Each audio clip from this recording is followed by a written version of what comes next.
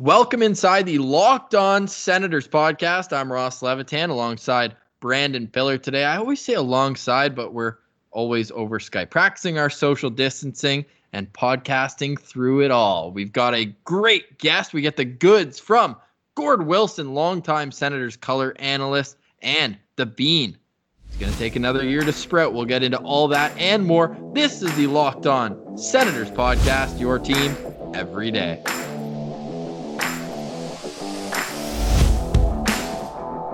Today is Thursday, April 16th, and Pilsy. Good stories out of Gord Wilson. What a storyteller. And I mean, not that either of us are surprised, but I think one of his answers when we asked him about the history of the Ottawa Senators and how he got hired was, you could have written a chapter in a novel with just that answer alone. So, Sens fans, you're going to be interested to hear a way back throwback early 90s of Gord Wilson and Dean Brown and how they got lined up and started the best duo in NHL broadcasting history way back when the Senators started. We also got into what their favorite moment in the booth may have been. Which Ottawa Senators team did he think was most built for a Stanley Cup championship? And we check in with his health because he had a couple scares recently, but it's great to see that he's doing better. So we appreciate him coming on. You'll have to stay tuned to listen to that. I mentioned off the top, the Bean will take another year to sprout. If you've been listening to the show, you know that's the Pinto Bean. Shane Pinto, the Sens second round pick, 32nd overall in the past draft. Seems the same as JBD. These guys have unfinished business at North Dakota. Absolutely. And they had just had a dominant season. They hardly lost any games. And then the season gets cut short by the COVID-19 virus. It's really too bad because those two guys, they could have gone pretty far with UND and Johnny Tyconic, obviously on that team as well before he switched schools. So really, Pinto, I think this is a good move. Also, Ross, can you say that Johnny Tyconic called an audible to Omaha? Shout out Peyton Manning. Yeah, that's actually funny. I was going to comment when you said he's going to Omaha. The only thing I think of is Omaha. So, yeah, you definitely could say that. But what's important, too, and I think this is a smart move by Pinto. Not only is UND a great development school, obviously, but I think it's good. Take another year with JBD and kind of try to be that next group of core prospects that comes up.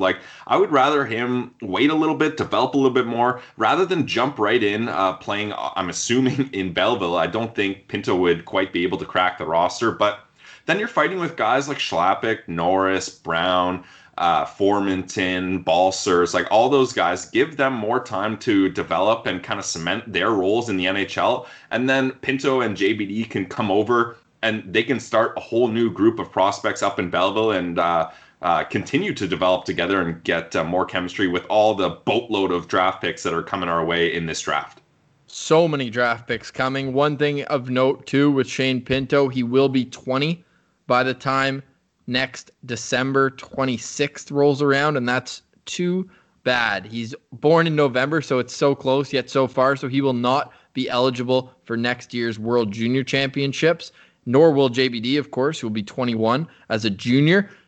One thing of note with Bernard Docker as well is Bruce Garriock came out with an article between when we spoke about it just based on what we knew at the time and now, saying there is no this isn't a situation like Kevin Hayes or like Jimmy Vesey, or we've seen it with other guys in the past where they play all 4 years and then go to free agency. A lot of Sens fans were nervous that Joey Dack was going to do that. He ended up staying and signing with Ottawa. But JBD, this is strictly unfinished business. I don't think there's even worth looking into it any more than that. So it's going to be a lot of fun to watch North Dakota next year, just like it was this year.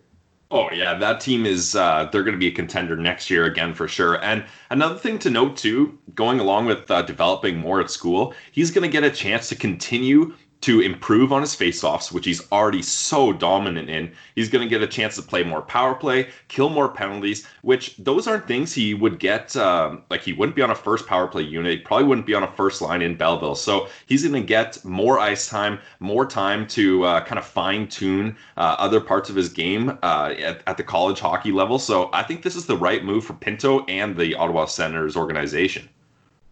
Another right move for the Senators organization was long ago when they decided that, you know what, let's give that kid, that hometown kid, a chance to broadcast the Ottawa Senators. So without further ado, let's send it over to our conversation with Sens color commentator and legend in the city of Ottawa. Here's Gord Wilson.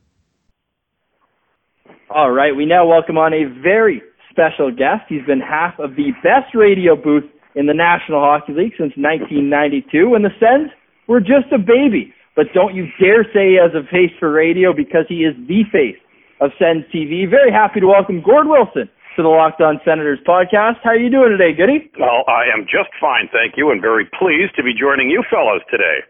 Well, we've got lots we want to get to with you, but first and most importantly, you had a couple health scares recently. How are you doing? Yeah, I'm barely hanging in there, but no, everything is good. Thanks for asking. It's been a while. Well, what's today? April. I'm not sure if I'm dating this or not. April 16th at the time of this interview, and it was exactly 2 months ago today that I had a minor heart attack.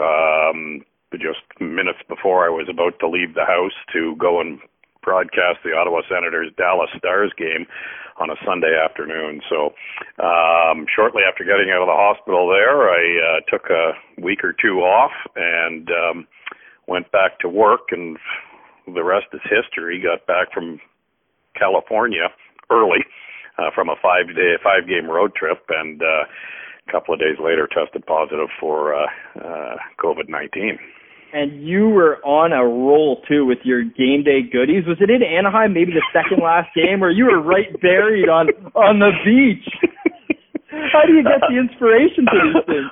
Well, it's just born stupidity. That helps when you don't have a lot of smarts to begin with. You just look for stupid things to do, and they sort of come naturally. And, of course, when I threw it by Dean, he went, "Oh, perfect, yes, count me in. I'll bury you. There's no problem there." So if we were going to get COVID together, it probably would have been on that day. But that wasn't the day, because he's been fine and remains fine. So anyway, yeah, when we do a little thing called what is it called? It's just a preview basically of the game that night or that afternoon, and we put it on the TSN Twitter page and go from there. So yeah. Yeah, you and Dean definitely like to have a lot of fun. But before we get into more of that, obviously the big topic these days is the COVID-19 virus, and you would have more kind of knowledge and experience with this than most people, having gone through it. What would you say, Gord, is the most important thing that you kind of learned going through the recovery process that you can share with the listeners just with the COVID-19 virus? Yeah, when I went through the symptoms and I kind of checked them off as I experienced something different, and certainly a walk up the stairs that left me short of breath was probably the most telling. About 4 or 5 days after that, I never got a fever, but I experienced the tremendous muscle and joint ache, the loss of breath, heavy chest, a tiny bit of sort of anxiousness or anxiety level that left you a little bit antsy, I guess.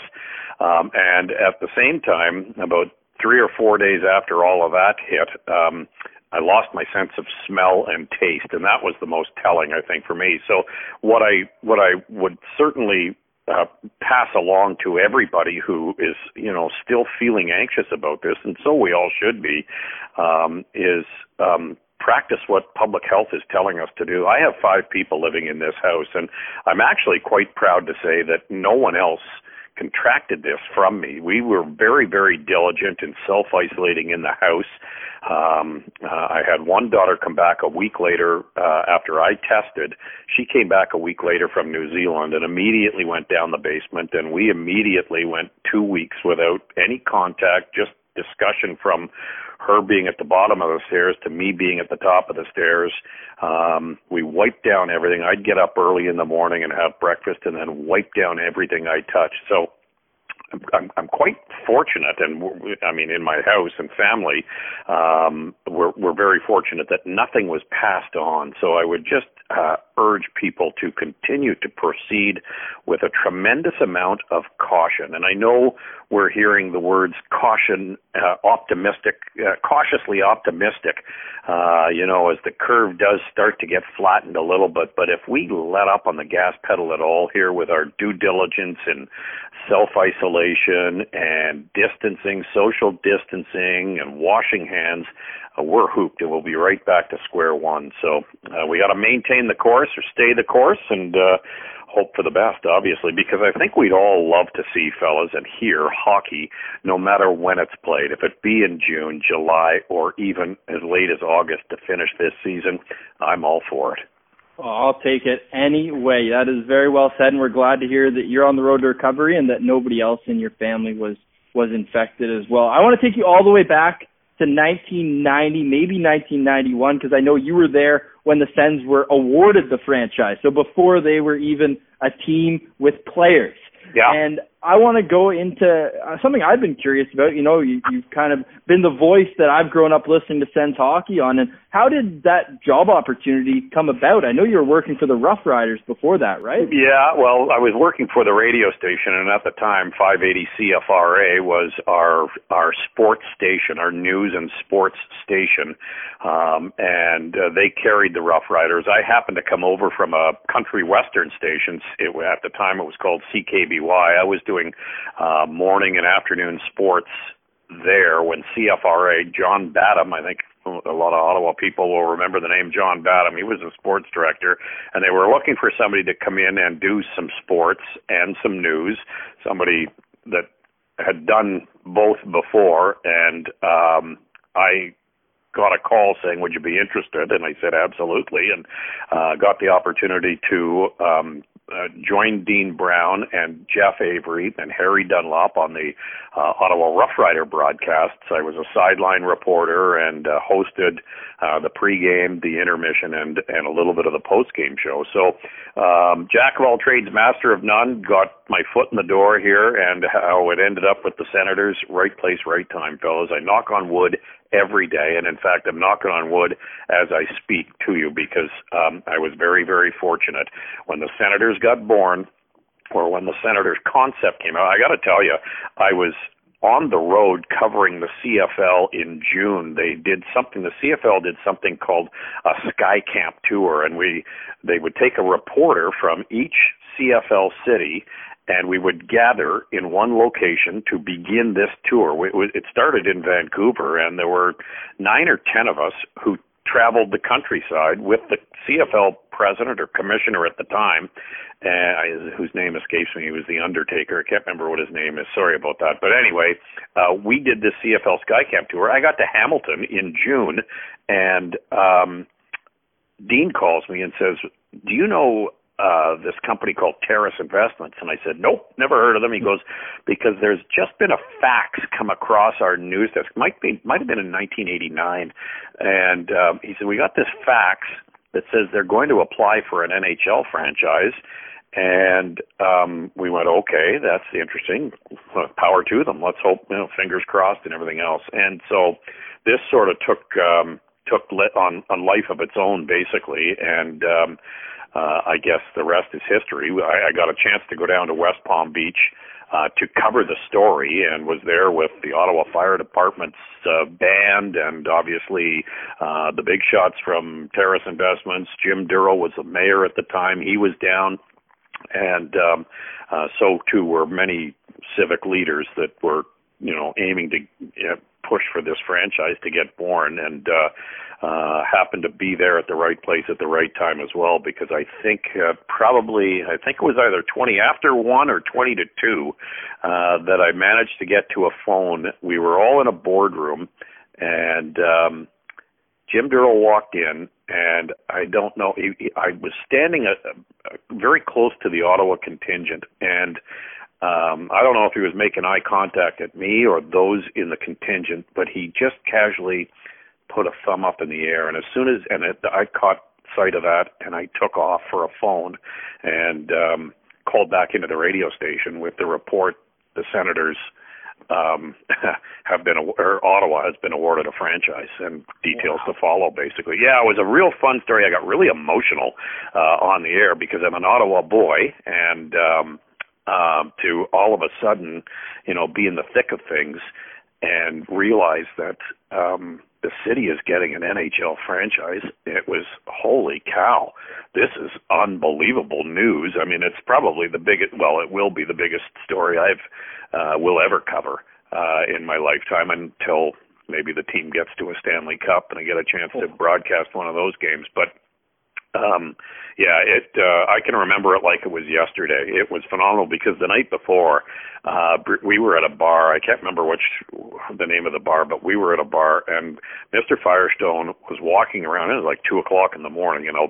People had a lot to drink, and he wasn't one of them, but was walking around saying, "I don't think we got it, but thank you very much for your support." I can remember the handshake like it was yesterday, and thought, man, what a tough break here. They've really, really pulled out all the stops. And I don't know, I think I got back to my hotel at like 5 in the morning, and at 8 we got phone calls to go to the Breakers Hotel. Something was cooking. And it was a quick turnaround for sure.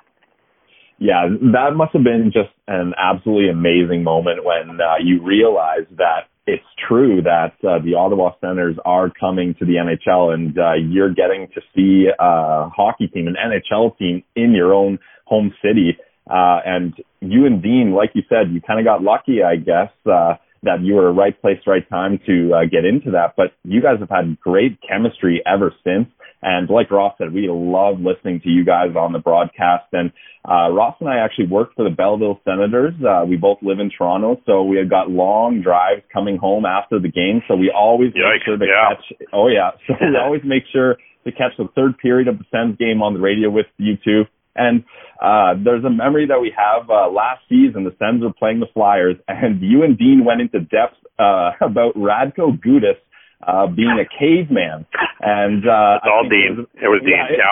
Yeah. It was about a minute of you guys talking about cavemen, and Ross and I were just dying laughing. So that kind of brings the question: what are some other funny moments that you have had in the booth with Dean? There's got to be a lot of them, eh? There are some stupid ones, and there's a novel to be written. Like, the first one that comes to mind happened in the Toronto booth, and I think it was at Scotiabank Arena, then the Air Canada Centre, and we were doing a wrap-up, and for whatever reason, I caught the giggles. And I say for whatever reason because I cannot for the life of me remember why I started to chuckle, but I could not control myself. And I started to laugh and stop laughing, and the two of us were on mic, and stupid Dean, oh, God love him, it was so funny because he looked at me and he realized I was losing it, and he did nothing. And I'm trying to get it back together here, and I take a peek through the corner of my eye at him, and he's just looking at me, and that started me off again. And then he adjusted his microphone, and I got myself together, after a couple of seconds, and started to talk again. And all I could hear was he adjusted his microphone to put it up to his nose, and all I could hear was him breathing, and that started me again. And it was, that's just dumb stuff that two people that have worked together for as long as we have kind of enjoy, and then just take it from there. Anyway, that's just one small story. Well, that's one story of over 1,000 games at least. So you see, a couple of thousand.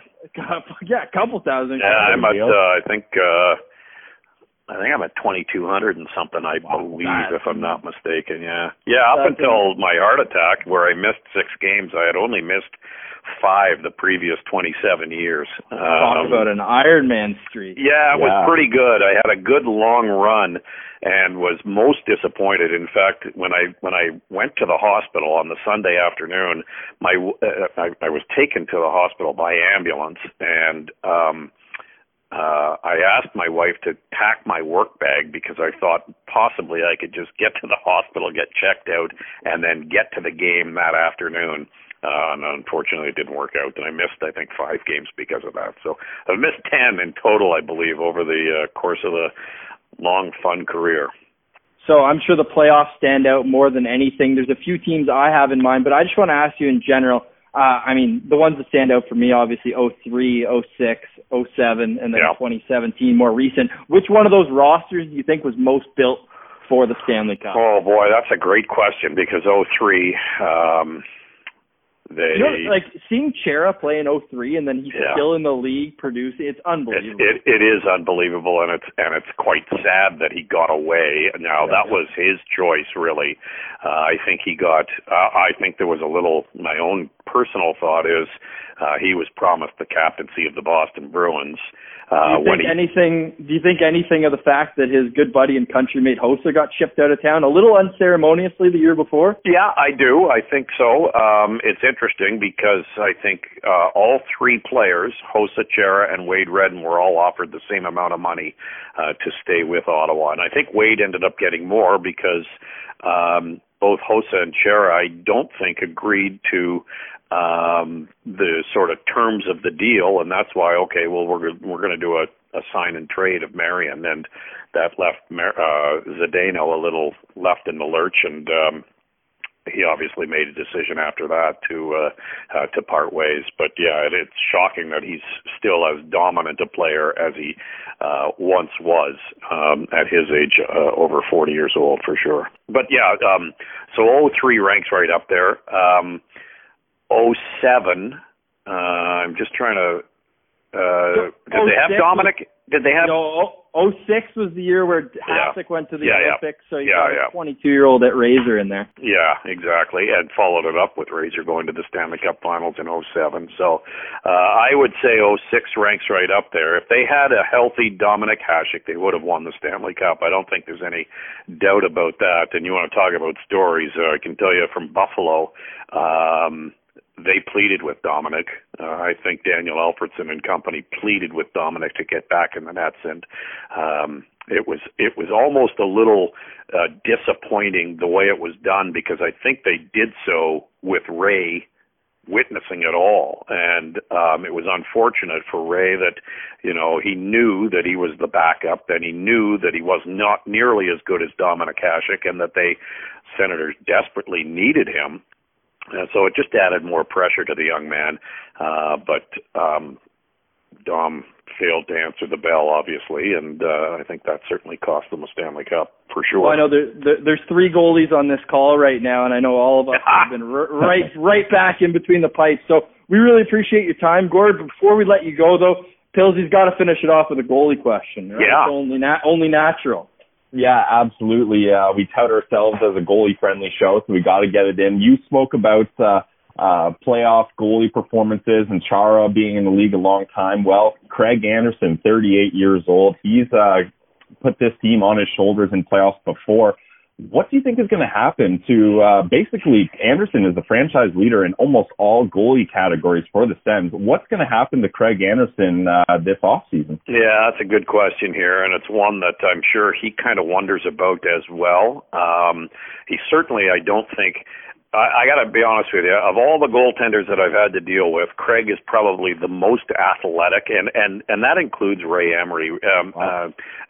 Craig has combined an awful lot of stuff to hone his trade. He's an extreme, and Ray was, don't get me wrong, Ray, a fantastic athlete. He could step on a golf course and probably break 80 his first round. That's how good an athlete he is. Craig had different skills and a different set of skills that he was just a wonderful, well-tuned athlete and in tune with the position of playing goal. And I honestly thought a couple of years ago that I wouldn't hesitate to get this guy, continue to have this guy play for the team at 40 years of age. Now, that being said, he's faced way too much rubber in the last couple of years. The team has not been nearly as good as it should be in front of him, and as a result, he's probably a little shell-shocked.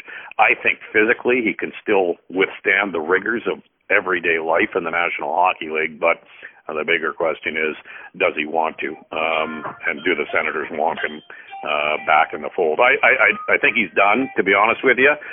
If he does come back, it'll be in a backup role, likely in Florida.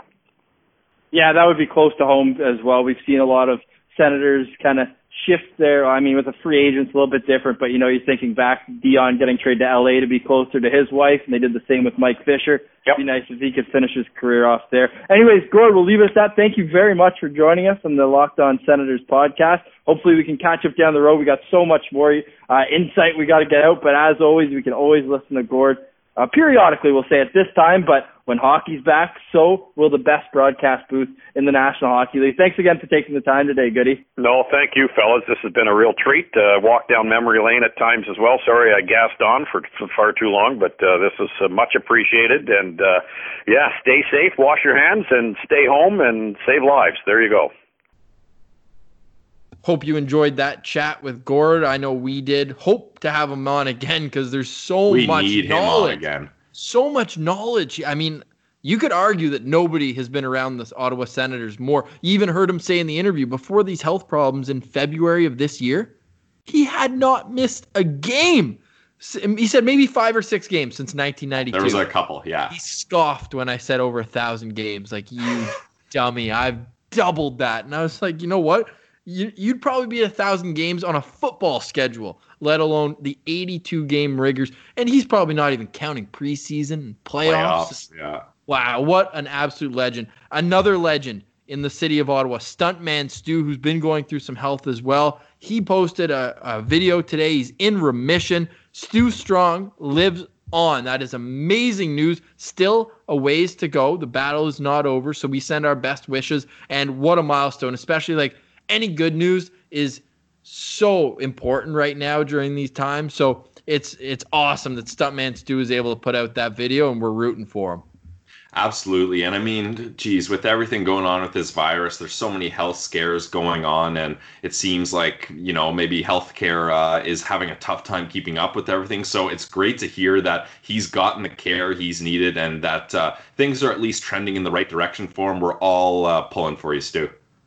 So all in all, great episode. Stu Schwartz doing better. Gord Wilson doing better. The boys still podcasting through it.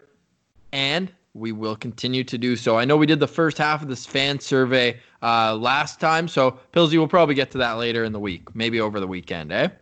Yeah, just a couple more questions that we didn't fully get to. But, yeah, we're going to get to that. Ross, I know you're excited about the three of us are looking at making an all-time draft. We're each going to draft our all-time favorite Sens team.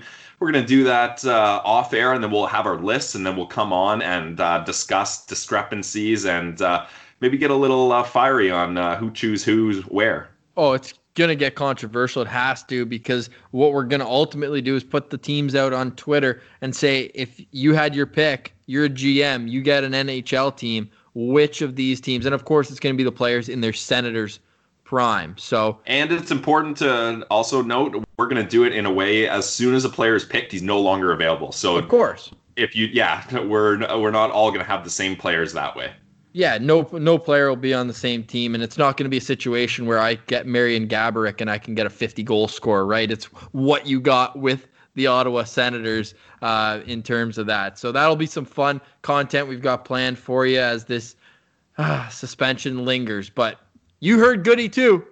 Eventually, there will be hockey, and eventually there will be a 2020 NHL draft. Sens fans should be even more fired up about the latter. So for Brandon Pillar, I'm Ross Levitan. Thank you once again to Gord Wilson for joining the program today. This has been the Locked On Senators podcast. We've got your team every day.